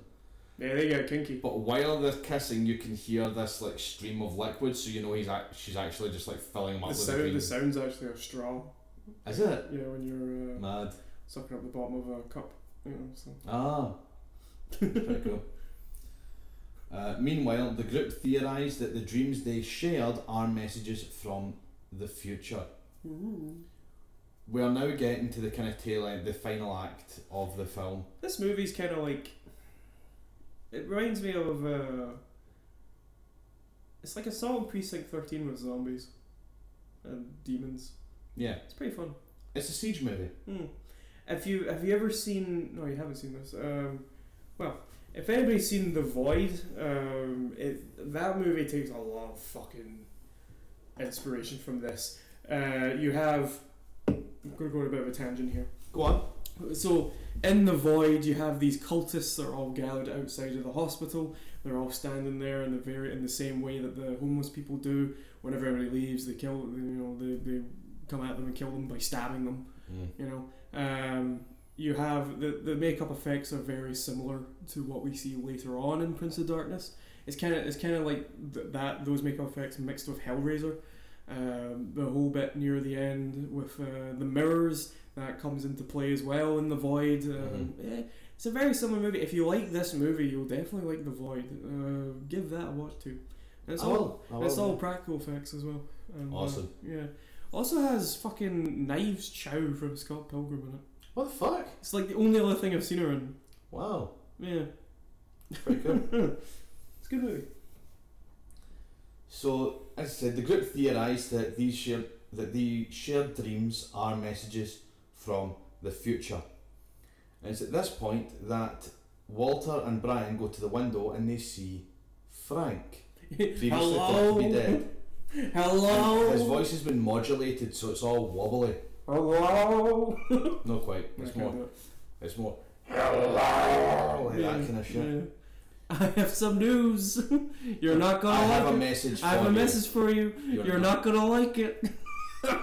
And his message is, pray for death. Then he fucking collapses in on himself. Yeah, into a bunch of like cockroaches and shit. It's messed up. Fucking the effect on this is so good. The way he kind of like jaggedly falls down, it's like, oh mate, yeah, fucking wild. Victor Wong looks like he's gonna throw up everywhere. Yeah, rightfully so. If you saw that shit, you'd be the same. Yeah. But it's just the way he runs from the window, covering his mouth. Yeah. He's like, "Wah!" Yeah, so he runs away from the window, covering his mouth, and bumps immediately into Calder, who is climbing the stairs holding a chair while singing Amazing Grace quite loudly and quite beautifully, I will say. The man's killing it. He then... I'm convinced that's why he was cast. He breaks, sing Amazing Grace pretty well. yeah, he then breaks off a piece of the chair and uses the jagged wood to slit his throat while laughing at the group. But it's a weird like laugh cry kind of thing. Like he like goes from laughing to crying back to laughing, and then slits his throat and falls down dead. For a while. For a while, yeah. The possessed take the container into Kelly, whose mark has grown much more clear now. She's a heavy sleeper. Yeah. Well, she's knocked out at this point, I think, like because she's been marked by the creature, so we can assume that that's what's got her so tired. Yeah. But at this point, the container appears to be opening. The priest gives Calder his last rites, while Professor Bayrak and Blair try to open the doors, but it turns out the homeless have barred the doors shut and lie in wait outside for anyone to escape, to jump anyone basically if they get out. I do find it pretty funny though how this church is in the middle of LA. Nobody sees any of this. Yeah. At least with Assault on Precinct 13 they kind of had an excuse. Where it was like, oh yeah, the gangs control this area, there's nothing in this area. Yeah. But here it's just in the middle of LA. Yeah, realistically speaking, you'd think somebody would come by and be like, "Hey, what and the they fuck?" did get food delivered there. You can see like all these Chinese boxes and pizza boxes and stuff. So True. So people probably go there, you know. Yeah. But you know, nobody calls the police about. Oh, there's some homeless people barricading the doors to this church, Yeah. locking some, presumably locking some people inside. So Walter goes looking for Kelly, and unfortunately for him, he finds her. He sees the container once again pouring the green liquid on the ceiling, creating a gravity-defying pool of water. And then he sees another stream coming up. He then sees its contents, it's pouring directly into Kelly's eyes and mouth. They're not pouring into it. They're coming out. I thought they were going in. No, they're coming out. No, they're going in because you see later her stomach is expanded because the green liquid is inside her. I know, but watch it. Hang on. No, don't do that. We'll watch it later. But no, they're pouring out. Are they pouring out of her to the ceiling? Because he notices her. Because the only reason he notices he follows it from the ceiling down to her though. Because he sees it's rippling because it's going up. It's hitting the puddle. It would ripple if it was coming out the way as well. I know, but then when you look at her, it's coming out. So anyway, Susan then scares the shite out of him. And he runs away to try and lock himself in a wee cupboard. He tries to warn Dr. Lee, but it's too late. Lisa corners Dr. Lee as he's walking into the room, and Lee is now possessed by the same green liquid. The priest attempts to hide in a room not too far from them. Looks like a boiler room, I'm not sure exactly. While Walter just manages to get away from Susan, manages to scramble out. Hiding in a closet. And we then see Calder as he rises from the death, cry laughing, as the survivors are slowly surrounded by their possessed former colleagues. One thing I have to point out as well, when the main group, so Donald Pleasance isn't with the main group, but the main group, they all hide in a room, and they fucking move that sofa like it weighs nothing. Yeah, they do, yeah. Sofas are heavy. Yeah, they're a cunt to move. I guess, you know, you could say like, well, it's the adrenaline kicking in, but sofas are heavy shit. I think I would die in this situation. Yeah. I wouldn't be able to get that sofa to the door. God damn it. So at this point, Susan and Lisa stand together while Walter hides in the cupboard. You just talk shit to them the entire time. Kelly's stomach has now expanded to the point where she looks pregnant. And there is another fantastic line here from Walter where he's trying to apologise to Lisa. Now, as we mentioned earlier on, he tries to kind of partially hit on Lisa earlier in the movie by saying, "Hey, did anyone ever tell you passed for Asian?" as like a kind of partial joke, partial like, hey, let's chat, let's see where this goes. You're Asian, I'm Asian, let's fuck. Yeah. So. Maybe less that and more like a solidarity. It's what he wanted. Probably. He's a horny bastard. But he then says at this point, Lisa. I'm sorry, I didn't mean to say, I'm sorry for saying that you look Asian.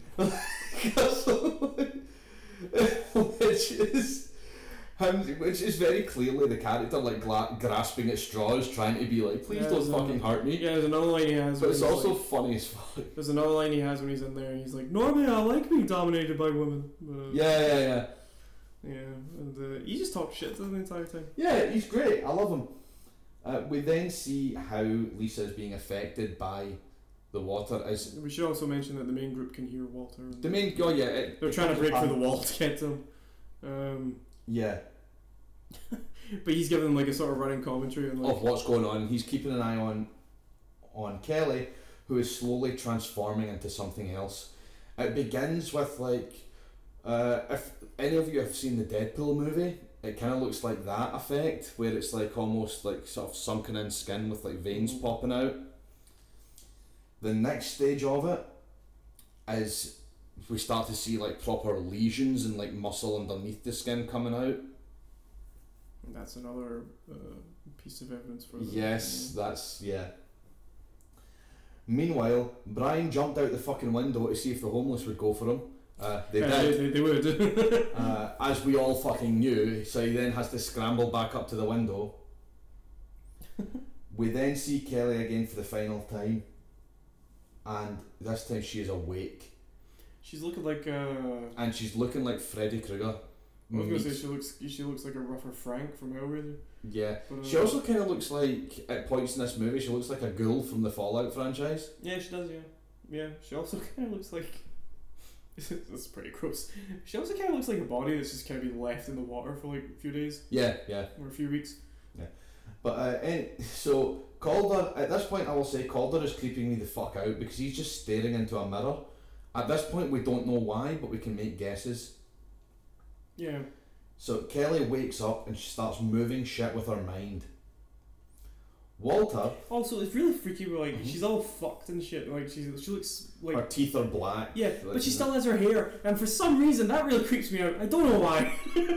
It creeps me out too. I don't know why. Her hair is still done up pretty. You know what I think it is? I think it's an element of like the uncanny valley, in that you can kind of what it's supposed to look like, but because you know what she actually looks like in that scene, it's like you end up comparing the two in your head, and it's like, oh no, I don't like it. It like fucks you up even more. But it's very like, honestly, the entire VFX department for this film done a fucking stand-up job. I don't even know who did the effects this one. And they really get to spread their wings at the end here.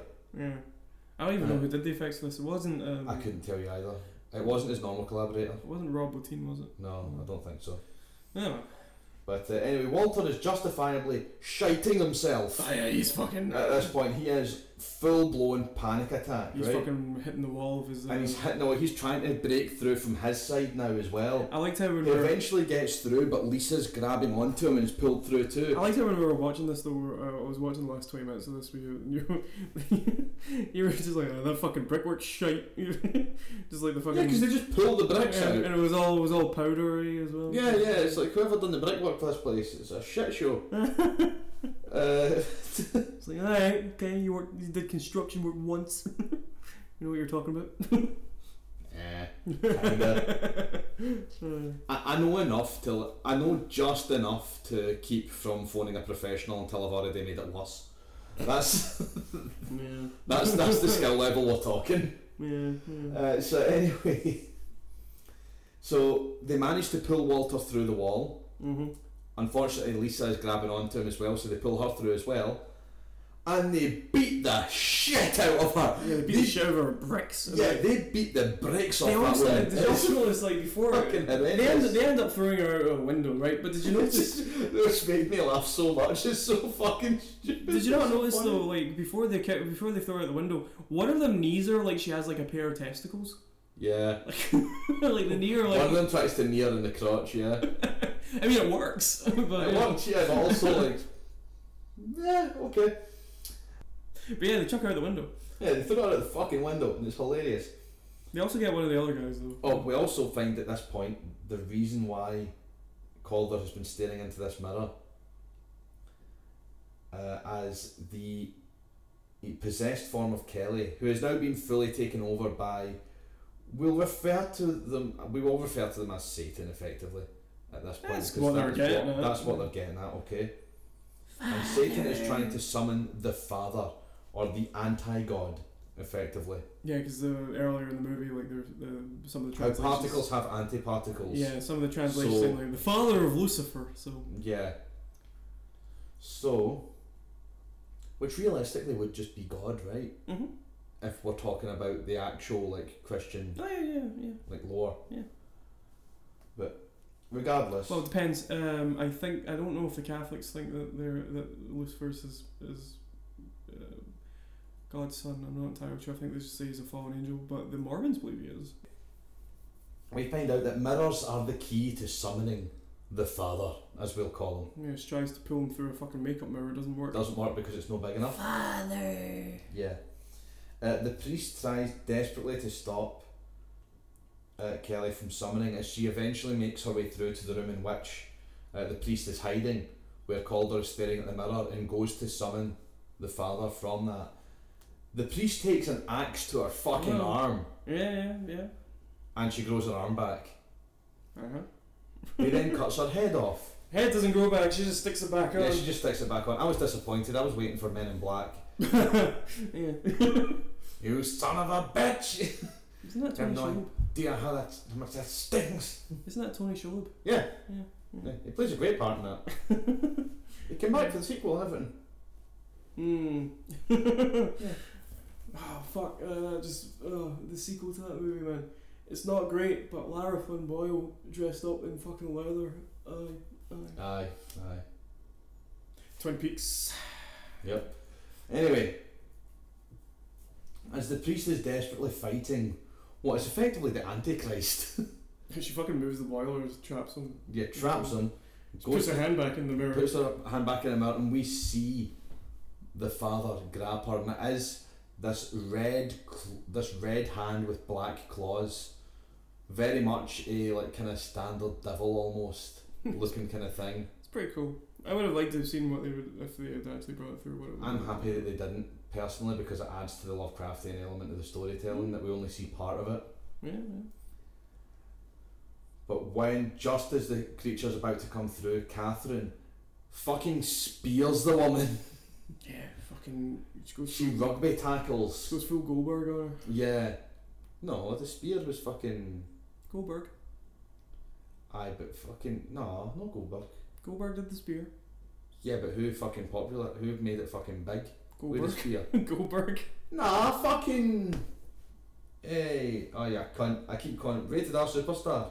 Edge did it after Goldberg. I don't give a fuck. Edge is no, the legend of the spear, in my opinion. No, seriously, Goldberg was the one that made it popular. Every match he did, really? every match he did, people only wanted to see two things: spear, jackhammer, pin. Right? That's all they wanted to see with Goldberg. Goldberg did it the best because he was an actual football player before. He's the one that popularized. He was the one that popularized the spear. Everybody else took it after him. Edge's spear was shit. He just ran at them and hugged them. Goldberg ran through them. Goldberg fucking killed them. Okay. Right, joke's on me for arguing with a proper wrestling fan. Okay, holy fuck. Oh, I would really like to see the figures, like the retention figures for this. As soon as we started talking about wrestling, just fucking shoot through the floor. Rhino did a good spear as well, but we're not getting into this. But no, I'll give you that. Yeah. Anyway. So Catherine fucking spears through the mirror, and as soon as Catherine is also through the mirror, what does Tom Pleasance do? But before we do this though, it's also pretty cool when you go through the mirror. It's like they're underwater. Yeah, that's a cool effect. It's kind of like have you ever seen Under the Skin? Yes, it's a similar effect. Yeah. So they go through and there's this underwater kind of world, right? The void. Pretty much. And Donald Pleasance throws a fucking axe at the mirror and breaks it. Yeah! Does he make that noise? More or less. Yeah! He makes a generic Donald Pleasance sound as he just fucks this axe through the mirror. He would fucking love axe throwing, by the way. He would, yeah. Have you ever done axe throwing? No. It's fun. It's fun. I've done it. No. I've done it. We were going to do it, but we got too pissed. Good point. We went bowling instead. Yeah, that's fine. Fair. Drunk bowling's great. I love it. So Catherine has sacrificed herself, at which point the liquid begins to evaporate and we start to see this sort of smoke coming from, or the vapours, leaving the possessed people's mouth. It just looks like every cunt's vaping. Yeah, it does. Brian's sad. The hope, yes, because he lost his fuck buddy. He lost his love / fuck buddy. Well, is it really love? He's only known her for like 2 days. Yeah, wait, he said he loved her, and it's a movie, so we'll assume. Right. The homeless leave the church. Yeah, they just Walter fucking scrambles out of a window. Yeah, Walter just jumps out a window and then runs to get the police. Yeah, I was gonna say, to his credit, he does get the police. Yeah. Who do you think's taking the fall for all this? See, I don't think anybody would take the fall for this. I think what would happen is that they'd be like, because there's at least one guy with his throat slit. Yeah, but he did it himself. Another guy that was stabbed. Yeah, but like, I don't think anybody would take the fall for this. Didn't we just blame the hobos? No, I think what would happen is, like, because there's a bunch of witnesses to see how everybody died, right? Well, at least there was one of the guys slit his throat. I think that what they will most likely say is like, oh, it's just they found some weird shit.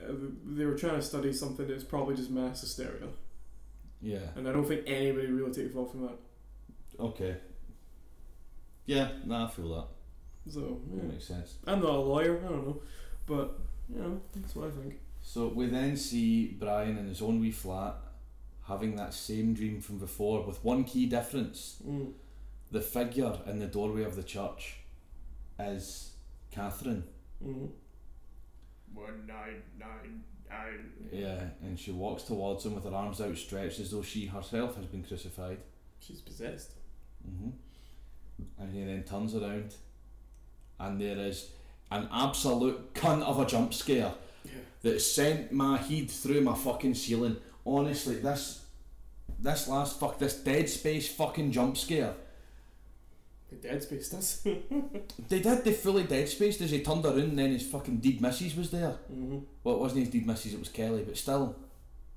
Yeah. Same fucking thing. The Dead Space does, then the Inception does. Yeah.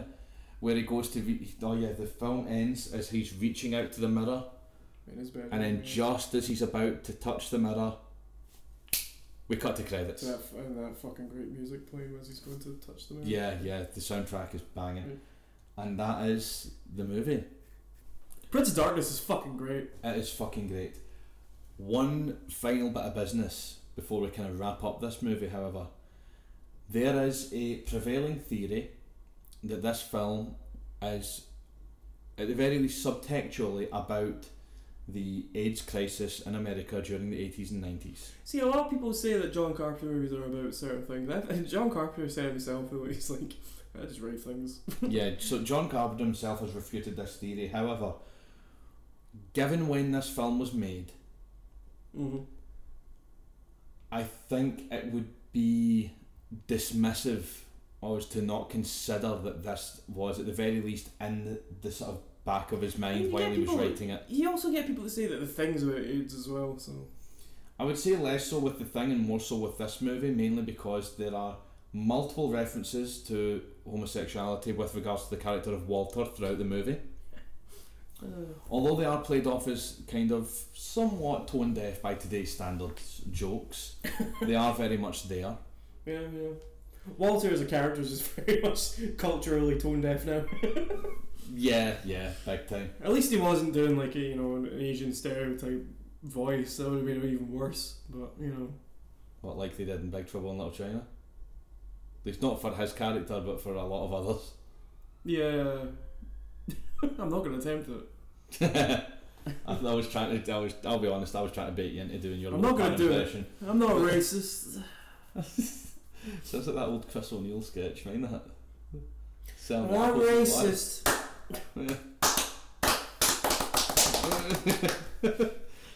Breaks out in applause. I need to watch that sketch, it's been a while. Hellbenders. Yeah. They are the Hellbenders. We took the porno music from that and made a thing in college with that. I can't remember what it was. Was it a radio thing? No, this was during film and broadcasting. So Nice. No, technically it was. Yeah, we were recording shit that had nothing to do with anything. We just wanted to put porno music in it. It was me and Alice's first time actually. You might be. You can put her name in.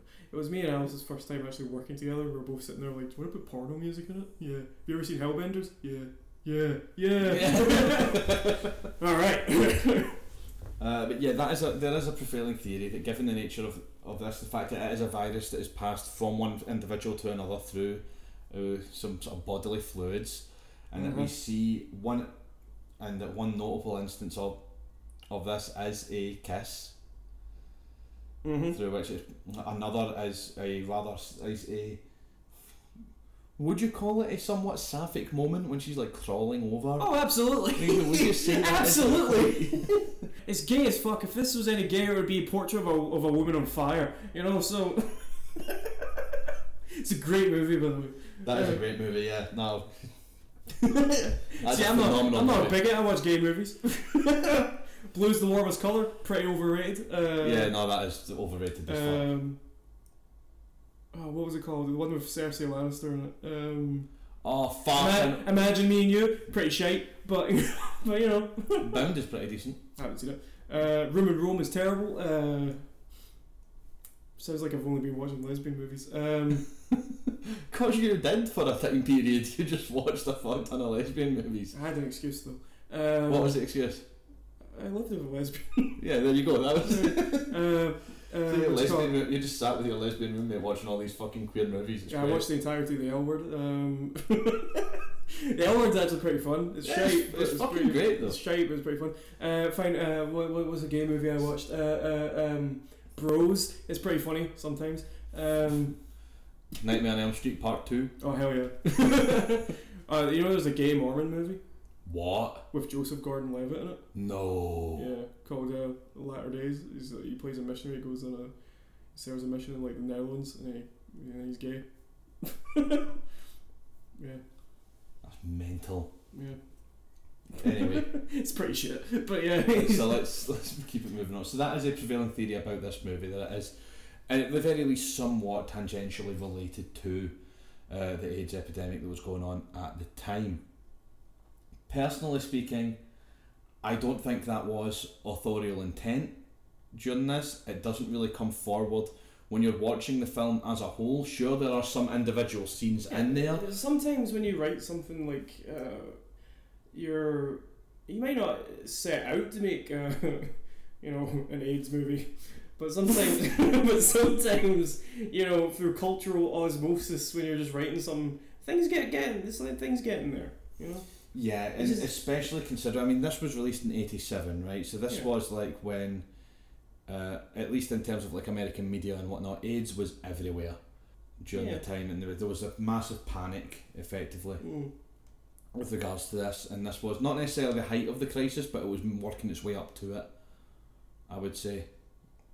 I don't know too much about the AIDS crisis to comment really on if it was at the height or not, but yeah.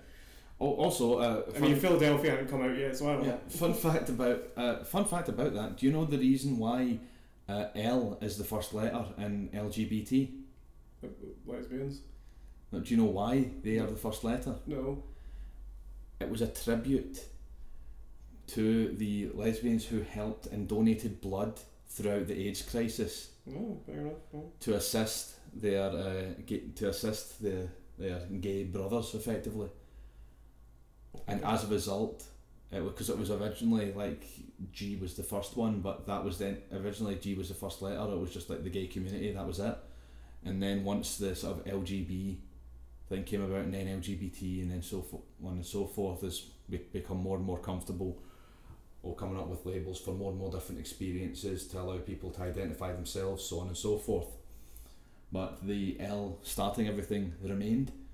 As a tribute to all of those who gave blood, who attended hospital appointments when their actual partners were not available to.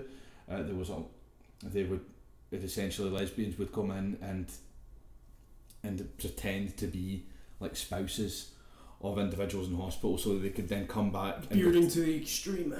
Pretty much, yeah. And then come back and report to their actual spouse or their actual partner to say, okay, here's the messages they have for you, here's exactly what's going on, here's the thing. And it was a massive movement, and that's why the L comes first in LGBT. Fair enough. So, Prince of Darkness. Great movie. Fucking phenomenal. Definitely one to watch. If you hadn't heard of it until this podcast, then fucking get it watched, man. If we haven't convinced you already, then if you have even the slightest interest in Lovecraftian storytelling and horror, fucking get it watched, man. It's incredible. Some absolutely amazing performances from Victor Wong, especially. Does an incredible job throughout this movie. Yeah. Donald Pleasance also shit hot in it. The soundtrack, oh my god, I know we touched about this in the beginning, but the soundtrack throughout the entirety of this movie does not miss a fucking beat. It is spot on. It's good shit. It's my favourite. It's got everything you want. It fucking rocks out occasionally. It gets funky at points. Atmospheric as fuck, and yeah, it's got a kind of funky bass line to it at points as well, which is pretty cool. And yeah, just oh my days. Arrow Videos are a good addition to this movie. Yeah, it's got some pretty sick artwork. Yeah, it's good stuff. That's the version I've got. Fuck you, talk about. You don't have this movie. Shut the fuck up. I'm trying to make it look like we watched it legitimately. Well, you didn't buy it, huh? I don't know. But no, Prince of Darkness, I highly recommend it. It's a fantastic movie. It's the third time I've seen it now, and it still gets better every time I see it. So, could you see yourself watching it again? Oh hell yeah! Yeah. We talk about it. I love fucking Lovecraftian shit. Yeah, so, I'm definitely gonna watch this again at some point. Hell yeah! I'm definitely going to hunt out the director's commentary for it though, because I feel like I would be really interested to hear. So not just behind the scenes stories, but just like how each thing. If there is one, if there isn't, I would just want to absorb as much information about this film as I can, because it's fascinating to me. Yeah. And we have In the Mouth of Madness to look forward to, but that's not our next movie. Our next movie is They Live with Roddy Piper. Yes, and Keith motherfucking David again. Yeah. Fuck yeah. Yeah, I haven't seen They Live, so this will be interesting. Is this another one where you're going to come around here and watch it and then we'll record? Maybe. I think I like watching things like the night before, so it gets in my head a bit more. But fair enough. Maybe. Because I was just saying, because I've got the Blu-ray. But maybe we'll see. But yeah, so They Live. Join us. Join us next week. Yes. For They Live. In the meantime, thank you very much for listening to Archive Panic. I have been your host, Ben Niven. I'm Jacob Russell. And we'll see you again soon. Bye now.